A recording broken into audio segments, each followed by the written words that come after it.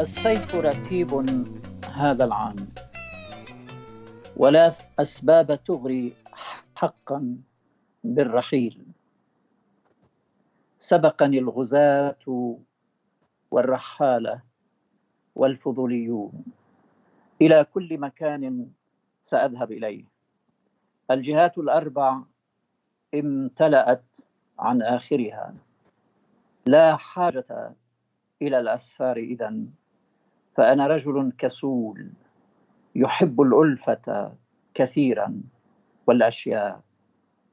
سأبقى رغم ما تقوله الأرصاد عن صحة الطبيعة، وأكتفي بعادات القليلة هنا.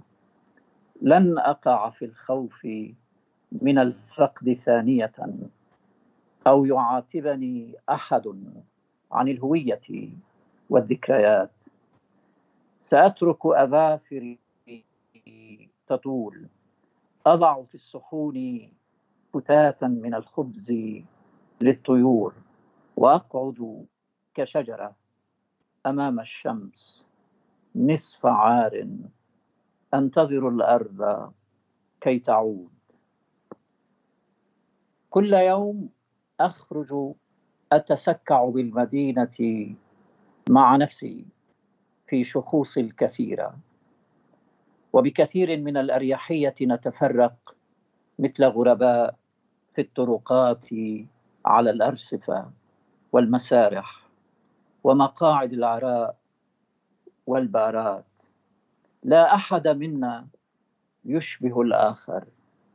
أحدنا يطوف على الكنائس ويجلس صامتا في مقصورة الاعتراف، تاركا الله يسأل وينتظر.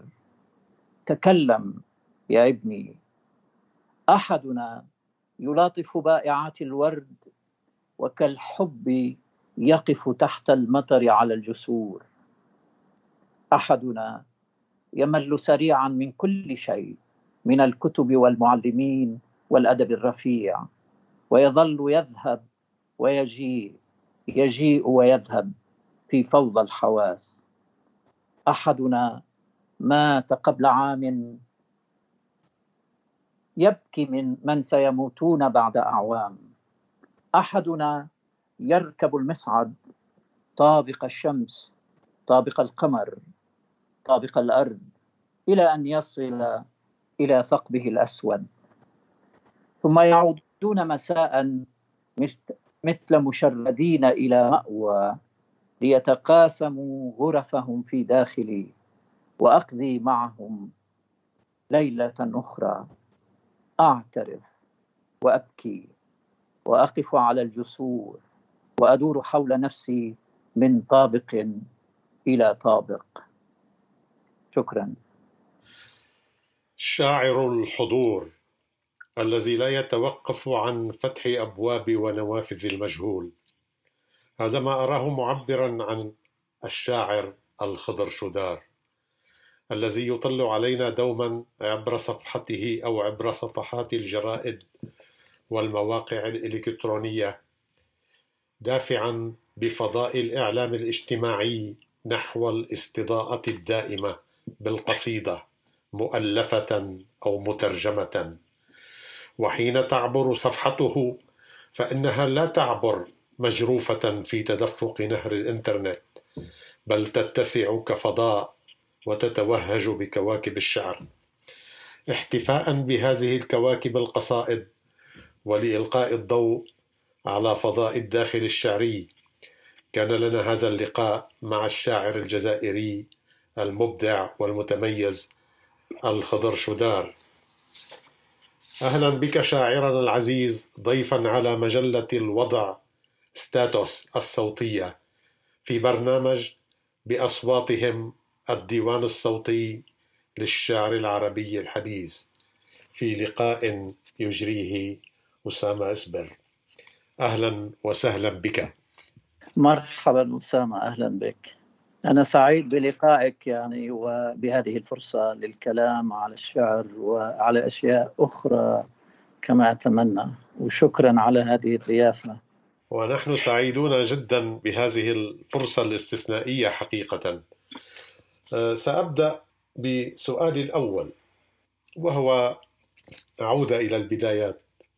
ما الذي جذبك إلى فتنة اللغة الشعرية في البداية؟ هل كان هناك مؤثرات في العائلة أو المحيط؟ إن كنت تقصد الكلمة وليس قبل ذلك، قبل وعي تعرضت للشعر قبل أن أعي حقا الكلمة يعني. ولا أذكر مؤثرات معينة في طفولتي الأولى، خاصة قبل سن 10 في البيئة التي عشت فيها، خاصة في بيت جدي بأعالي الجبال. وربما لم أقرأ هناك شعر ولم أتأثر إلا بما كان متاحا لي في حدود المجتمع المحلي القائم.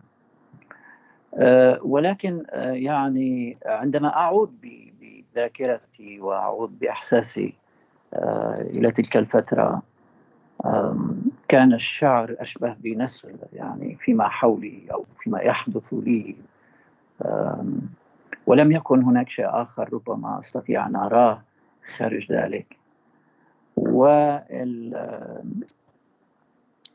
ربما لأنني كنت أرى الشعر أكثر مما أقرأه أو أسمعه، بالرغم من أن في هذه البيئة كان هناك من ينشد شعر، وكانت هناك جلسات وسهرات ومسامرات وإلى آخره في تلك البيئة. لاحقا طبعا عندما سأعود إلى الغرب الجزائري وأعيش هناك في حدود سن 10، سأكون قريبا من الكتب، وهناك فقط ستبدأ هذه الرحلة ربما، لأنني سأحاول أن أفهم معنى الكلمة لأنني أقرأ. وكما أذكر يعني كانت تلك الكتب أكبر من عمري، كانت أكبر من سني، ولم أكن طبعا في حدود أسرتي أقرأ كتبا للأطفال إلا بعد فترة. وأذكر أن علاقتي بالكلمات كانت أكثر شيء على هامش الكتاب وليس في جسد الكتاب، في جسد النص أو متن الكتاب. يعني كنت أقرأ أكثر ما أقرأ على الهامش، لأنني كنت ألاحق الكلمات وأحاول فهم معانيها، وبعد ذلك أحاول أن أستخدمها بنفسي، يعني عندما أحاول أن أكتب شيء في المدرسة أو غير ذلك. وإلى أن يوما يعني قرأت كتابا هدية من إحدى السيدات لجبران خليل جبران، ولم أكن معنيا بجبران في ذلك الوقت بقدر ما كنت معنيا باللغة أو بالكلمات. وقراءتي لجبران جعلتني فقط أتساءل كيف لكلماتي التي أنا أستعملها وأعرفها من قراءتي الشخصية أخذت مكانا آخر في لغة جبران، أي أن كلماتي هذه التي أعرفها أخذها مني جبران وذهب بها إلى عالم آخر. كان هذا هو سؤالي فيما بيني وبين نفسي، أو هذا إحساسي في ذلك الوقت من غير أن أعي فعلا ما الذي حدث. وبالتالي أدركت بأن الكلمات يمكن أن لا تبقى مثل ما هي أبدا، يمكن أن تستحيل إلى شيء آخر وأن تمتلئ وتفرغ. ويمكن أيضا إذا فهمت هذا أنني أستطيع أن أعبث بالأشياء، يعني أني أضع في الكلمة ما أشاء وأفرغها وأصرفها كما أريد. وهذا العبث مع الكلمات كان يشعرني أيضا بأنه عبث بكل ما حولي. ربما هذا الإحساس الأول الذي جاءني في تلك الفترة المبكرة، يعني بعد سن 10 قليلا. جميل. هل كان هناك شعراء آخرون غير جبران، شعراء أوائل أثروا وأضاءوا لك في فترة البدايات بعد هذه المرحلة التي ذكرتها؟ بعد هذه المرحلة بلا شك المدرسة كان في أسماء الكلاسيكيات الفرنسية أو النصوص العادية التي كنا نقرأها في الكتب المدرسية بلا شك. ويعني كان من الأسماء التي أذكرها في الطفولة كان فيرلان مثلا، أو كان إليار، أو غيرهم من الشعراء الفرنسيين. لكن أخذت القراءات هذه تتسع أكثر عندما صرت أقرأ الشعر في فترة الثانوية، وكنت أقرأ بمعية شعراء مثل ريلك وشار وغذردي مثلا، ونصوص الصوفية. يعني شار اكتشفته في حدود سن 18 أو 19، لا أذكر تحديدا، وفي ليماتينو، وهذا الديوان الذي أخذني. وبعد ذلك أيضا غوفردي في مجموعته الشعرية في جزئين plupart du temps. هذا الديوان أثار انتباهي أكثر إلى الكيفية التي كان يتعرض بها الشاعر للأشياء، كيف ممكن يتحدث عن النافذة أكثر من مرة، لكن في كل مرة النافذة هي غير النافذة التي تحدث عنها سابقا. وهذا كان يثير عندي فكرة أن الموضوع لا يتكرر حتى لو كان الموضوع ذاته في الشعر. وطبعا اتسعت القراءات فيما بعد، خاصة في المرحلة التي جاءت بالجامعة وغير ذلك. طبعا في أسماء كثير، يعني لا أستطيع أن أذكر كل تلك الأسماء، لأنه سأقرأ الروايات أيضا وشعراء آخرين. أذكر بأني كنت أقرأ الأمريكان في ذلك الوقت، ويتمان وآخرين، يعني ديكنسون بالفرنسية في أنطولوجيات مترجمة إلى الفرنسية، وأقرأ شعراء آخرين أيضا من العالم. يعني في تلك المرحلة استطعت أن أكتب أسماء أخرى مبكرا. نعم. عظيم. بالنسبة للخضر شودار، كيف تتحقق إبداعية القصيدة؟ ما الذي يجب أن يتوفر في القصيدة لنقول هذه قصيدة شعرية إبداعية؟ أعتقد هو الحس الشعري. تعرف الشعر هو حظ الوجود من الحياة، يعني أنه بمجرد أن تقرأ القصيدة أو النص الشعري ينتابك إحساس معين من المشاركة، أو تشعر بأن ما يتمثله النص الشعري هو نصك أنت أيضا، وتريد أن تعيد قراءته ثانية وثانية، كأنك تقترب من نفسك وليس فقط من النص ومن أشياء أخرى. عندما أقول يعني من ذاتك، فأنت تقترب أيضا من العالم من خلال هذا النص. النص يعيدك إليك، ويعيدك أيضا إلى الأشياء وإلى العالم. هذا ممكن أن نسميه بالحس الشعري الأولي الذي يمكن أن يكون في أي نص حقيقي، فيه أيضا جماليات وفيه رصيد من الفن، في لغة مميزة وخاصة اشتغل عليه الشاعر بمخيلته، واشتغل عليها أيضا بأدواته. يعني كان هناك تخصيب لثقافة شعرية معينة كي يترك هذا الأثر عندي كقارئ بعد أن أقرأ النص. إذا كنت تسألني عن الكتابة أنا شخصيا، يعني لا أظن أن النص عندي يبدأ في لحظة الكتابة، لحظة فعل الكتابة، وإنما يبدأ بوقت قبل ذلك بكثير. يعني الشعر في رأيي ليس هو فقط الكتابة، الشعر هو قبل الكتابة ابتداء. الكتابة هي حالة وصول الشعر إلى هذا الشكل الذي نسميه الكتابة، ومن ثم أنك أن تعيش في داخلك فترة طويلة مع الشعر في داخلك ككتابة، مثل ما كان بلونشو يقول: عليك أن تكتب قبل أن تكتب. يعني أنت تعيش هذا في داخلك وقتا. ولذلك أحيانا أشعر كما لو أن الشعر أو الصور التي تترقبها أو تتمثلها كأنها تأتي من أكثر من موقع في حياتك الشخصية ومن أكثر من عمر واحد في حياتك الشخصية. وعندما تجلس إلى الورقة لا تكون تكتب فقط في تلك اللحظة التي أنت تكتب فيها، وإنما تكون حياتك كلها حاضرة في تلك اللحظة بكل أعمارك، بكل الرصيد الإنساني اللي أنت فيه، وتكتب في تلك اللحظة، تكتب بحياتك كلها وليس بلحظة آنية فقط. تلك فقط لحظة الوصول. ولا ينتهي الشعر معها بكل تأكيد، لا ينتهي الشعر. تلك لحظة استقطاب لفعل الكتابة، ويظل الشعر بعد ذلك وراء هذا الفعل.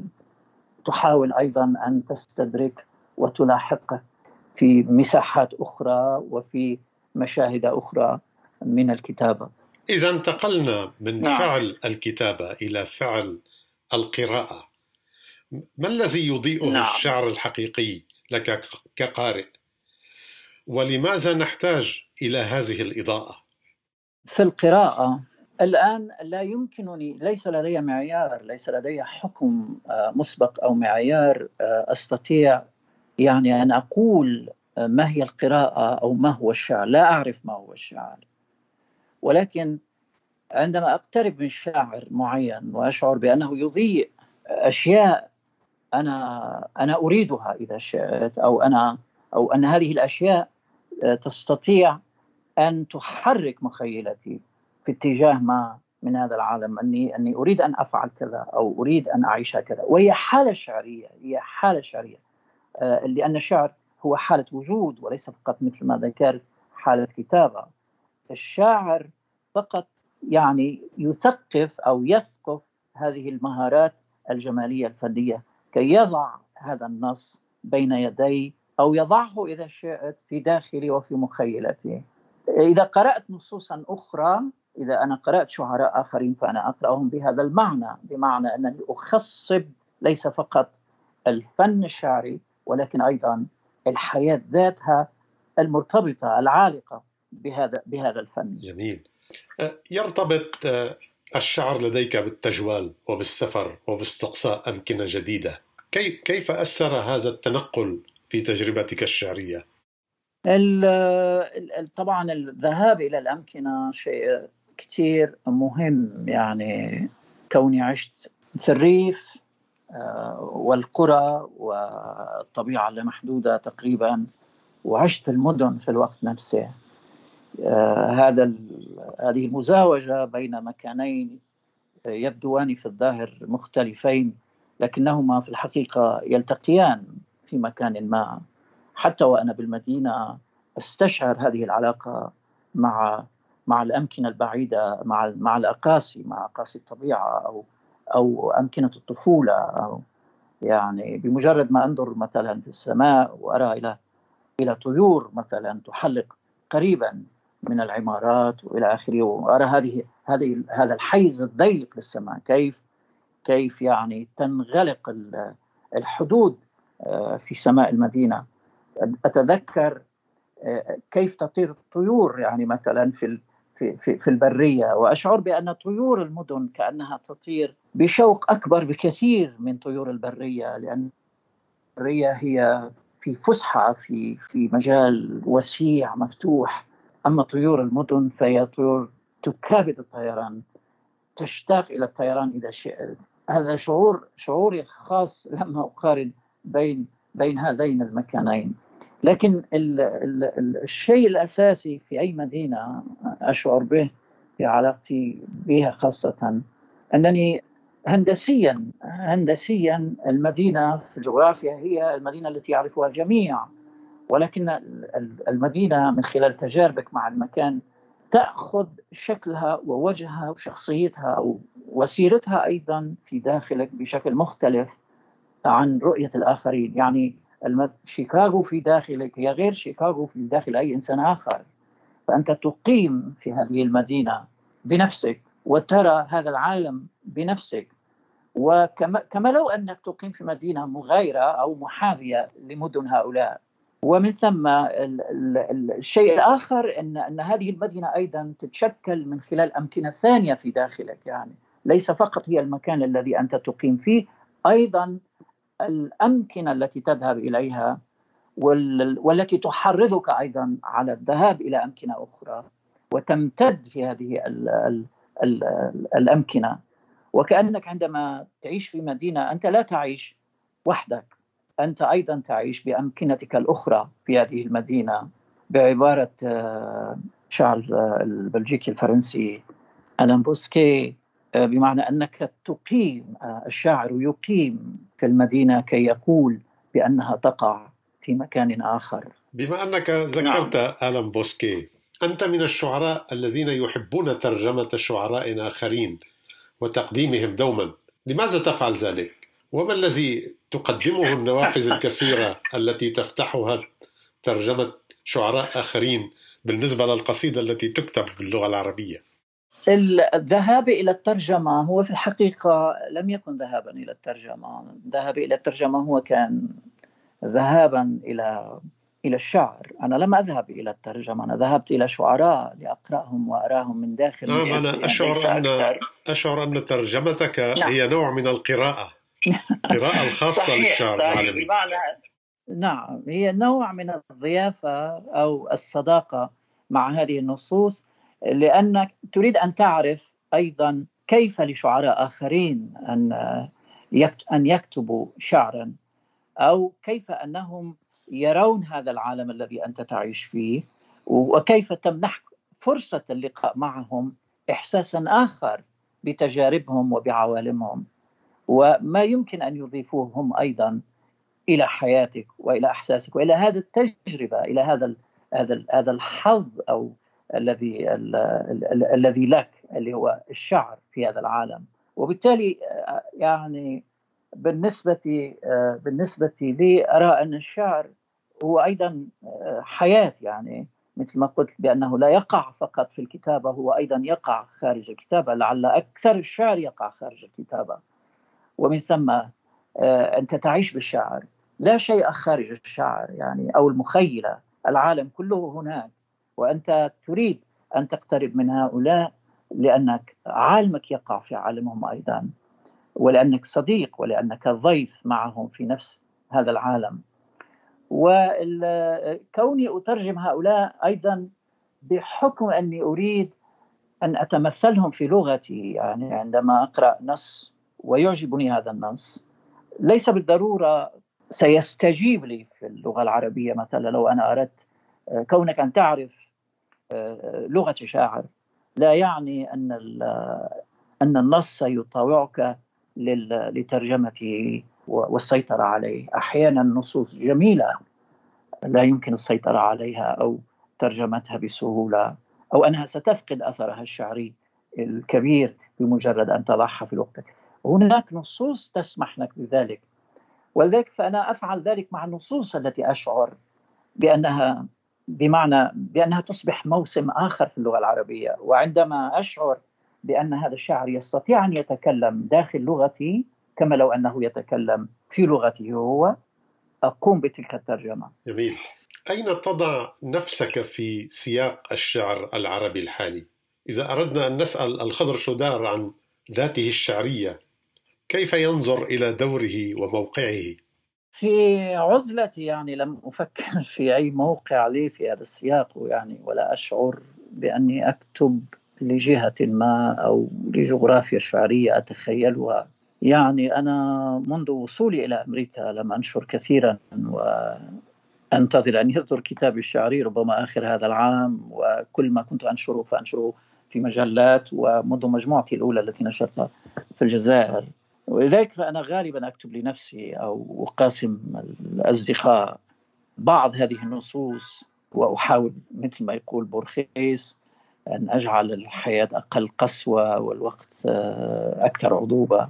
يعني النصوص خارج دور النشر تستطيع يعني الآن بالوسائل المتاحة اليوم الوصول سريعا إلى الآخرين، يعني سواء على صفحة الفيسبوك أو على أي وسائل أخرى.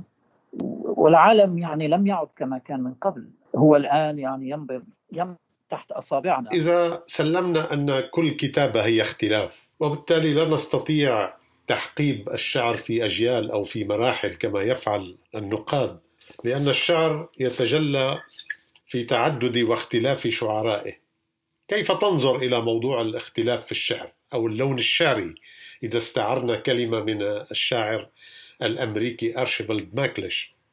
كيف يتحقق اللون الشعري لدى الشاعر والذي يميزه عن شعراء آخرين في جيله وفي الأجيال السابقة؟ يعني يخيل إلي أنه يستحيل على أي آخر أن يكتب مكانك، أن يكتب في مكانك. يعني إذا كنت حقا تكتب من داخل الشعر فيستحيل أن تكتب كالآخرين، ولا تستطيع سوى أن تتمثل نفسك وتكتب كما أنت.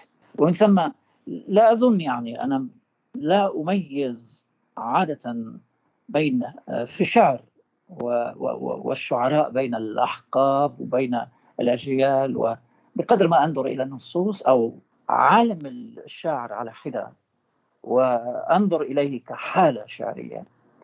ويعني في هذه الحدود يمكن أن تشعر وأنت تقرأ شعراء مختلفين كما لو أنك في رحلة على مركب صغير ورايح أو ذاهب إلى أرخبيلات شعرية مختلفة، وهناك ستجد يعني لغة وعالم كل شاعر فيما يكتبه بنفسه.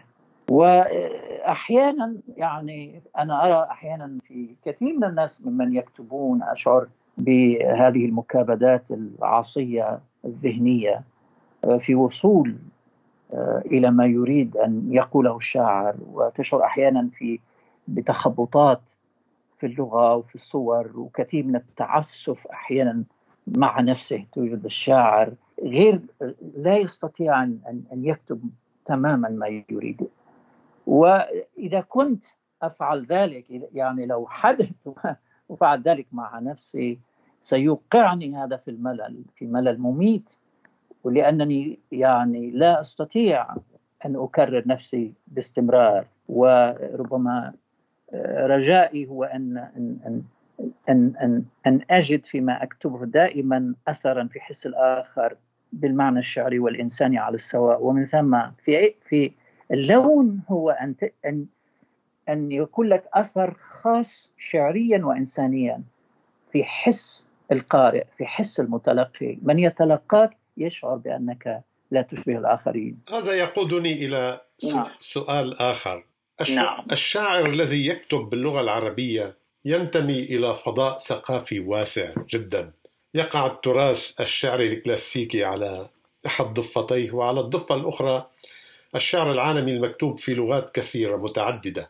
ثمة من يرى أن الشاعر يجب أن يكون نتاج جمالية، هي نتاج التداخل بين الضفتين، أي سياقية ضاربة الجذور عبر انفتاح على الآخر. برأيك كيف يجب أن يتحرك شاعر العربية في مناخ كهذا؟ يعني الشاعر يستطيع أن يسافر إلى أي مكان يريد، يعني وأعتقد أننا منذ القرن الماضي قطعنا أشواط في هذا على الأقل، في كوننا قرأنا ثقافات أخرى أو شعر ثقافات أخرى. ولكن كيف أيضا، يعني هل حقا عرفنا كيف نقرأ هذا الشعر الذي قرأناه، وما أثره فيما كتبنا في نصوصنا؟ هل له حقا حضور؟ ما هي جمالية الشعر العالمي أو ثقافات العالمية فيما كتبه شعراؤنا اليوم أو في القرن الماضي، منذ القرن الماضي؟ لاحظ بأننا خضنا في نقاش طويل حول فقط قصيدة النثر، وظل دائما التصور السائد لمعنى الكتابة الشعرية وفق المعايير السائدة في ثقافتنا، خاصة لمفهوم القصيدة، هو المهيمن غالبا على النظرة إلى الكتابة. أكثر شعرائنا بما في ذلك من نسميهم الكبار كتبوا من داخل القصيدة وليس دائما من داخل الشعر. يعني لم تكن لهم هذه الحرية الكاملة الواسعة التي يمنحها الشعر أكثر مما تمنحها القصيدة. ظلوا دائما يهيأ لهم أو يخيل إليهم بأن القصيدة هي الشعر. القصيدة مثل ما يقول أوكتافيو باز هي مجرد قناع، ووراء هذا القناع فراغ. يعني القصيدة ليست هي الشعر، القصيدة هي فقط شكل من أشكاله. ولكن نحن وقفنا طويلا وناقشنا وعشنا هذه الموضوعات، ودخلنا في كثير من المناقشات الطويلة حول هذا الموضوع، وظلت سمات والقيم الجمالية والفنية للقصيدة مهيمنة حتى على ما سمي أيضا بقصيدة النثر أو أي شكل آخر من تفعيلي أو غيره، ظل حاضرا. وفي رأيي كثير من الشعراء الذين نسميهم شعراء قصيدة النثر هم يتنفسون القصيدة داخل نصوصهم. جميل.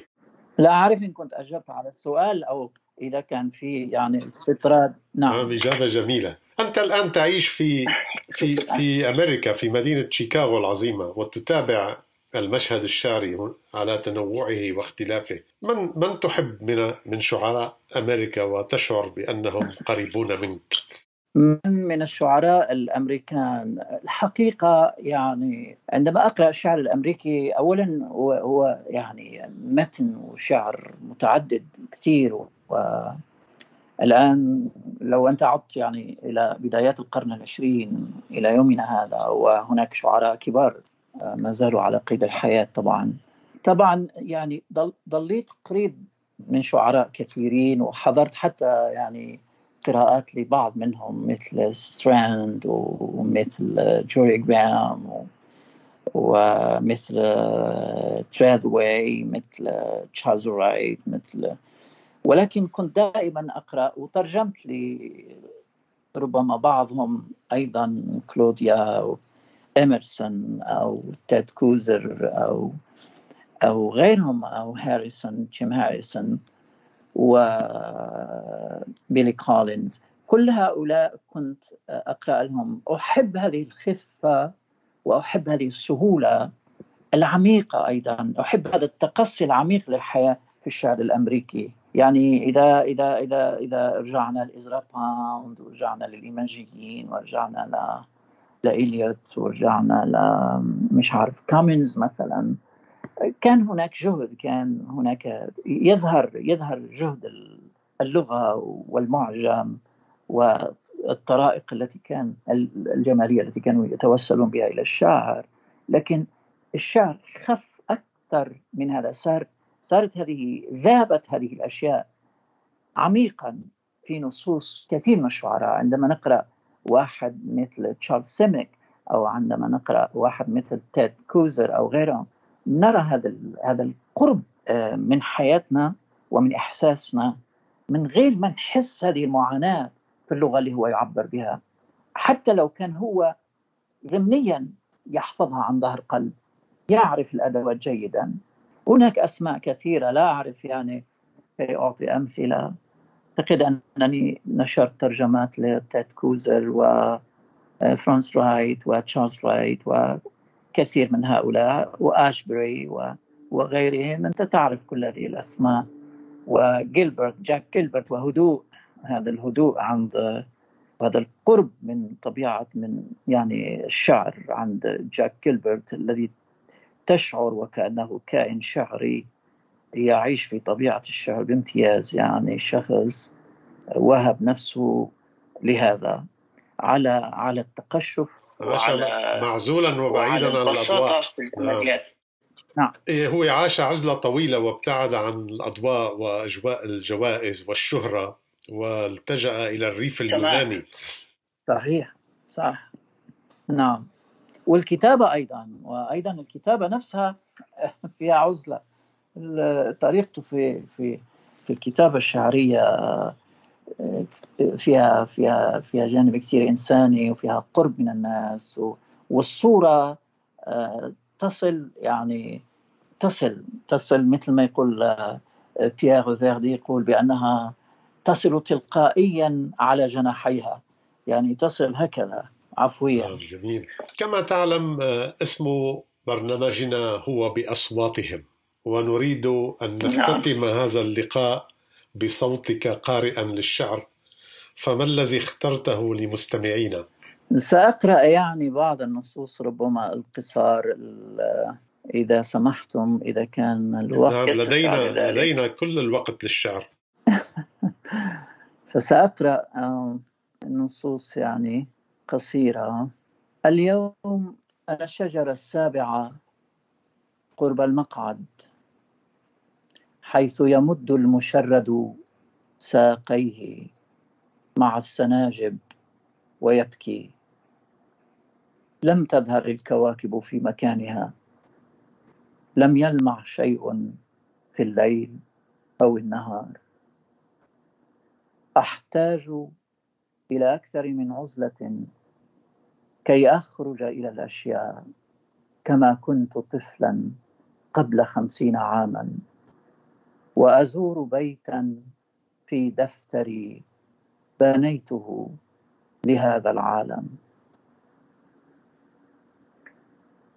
أنا اليوم ضباب يغطي البيوت وشجر السرو، أغفو مع حيوانات الليل حتى منتصف النهار. لا زلت منذ أشهر راسيا بميناء فينيسيا. نزلت مني الكآبة ومقايض العاج والرهبان، وفي رحلتي رأتني البرية بلونين مختلفين، الماء والتراب. الأيام دائما قليلة، بسرعة اختفى الأنبياء والبدائيون وعربات الفرس. للأرض كتب وأسماء أخرى اليوم. شيء ما عالق في هذا العالم يتأرجح منذ البدء في مكان لا يراه أحد، ويتدلى في قلوبنا كالحب والنقصان. افترقنا كل منا في مداره مثل رماد نجم بعيد مات من 1000 عام. أتهاوى على جسدك من تعب الرحلة. لا أحد يعرف الآن من أين هذا الغبار السميك على الأرض. وحدها الأشجار تراني. عزيزي زوربا، أنا أيضا كنت أجلس طويلا على ركبتي جدي، أمسك بأصابعه بعيدا في الأثير. أنت نجم آخر على هذه الأرض يدور. لا تطأ بقدمك على أحاسيس شيء. لا فرق بينك وبين البحر، ولا بينك وبين الأشياء. كان يقول: مثلك روحي رقيقة، ألاطفها لتلاعبني فيتألم جسدي. كلما غاب أحد بكيت، وكلما عاد بكيت.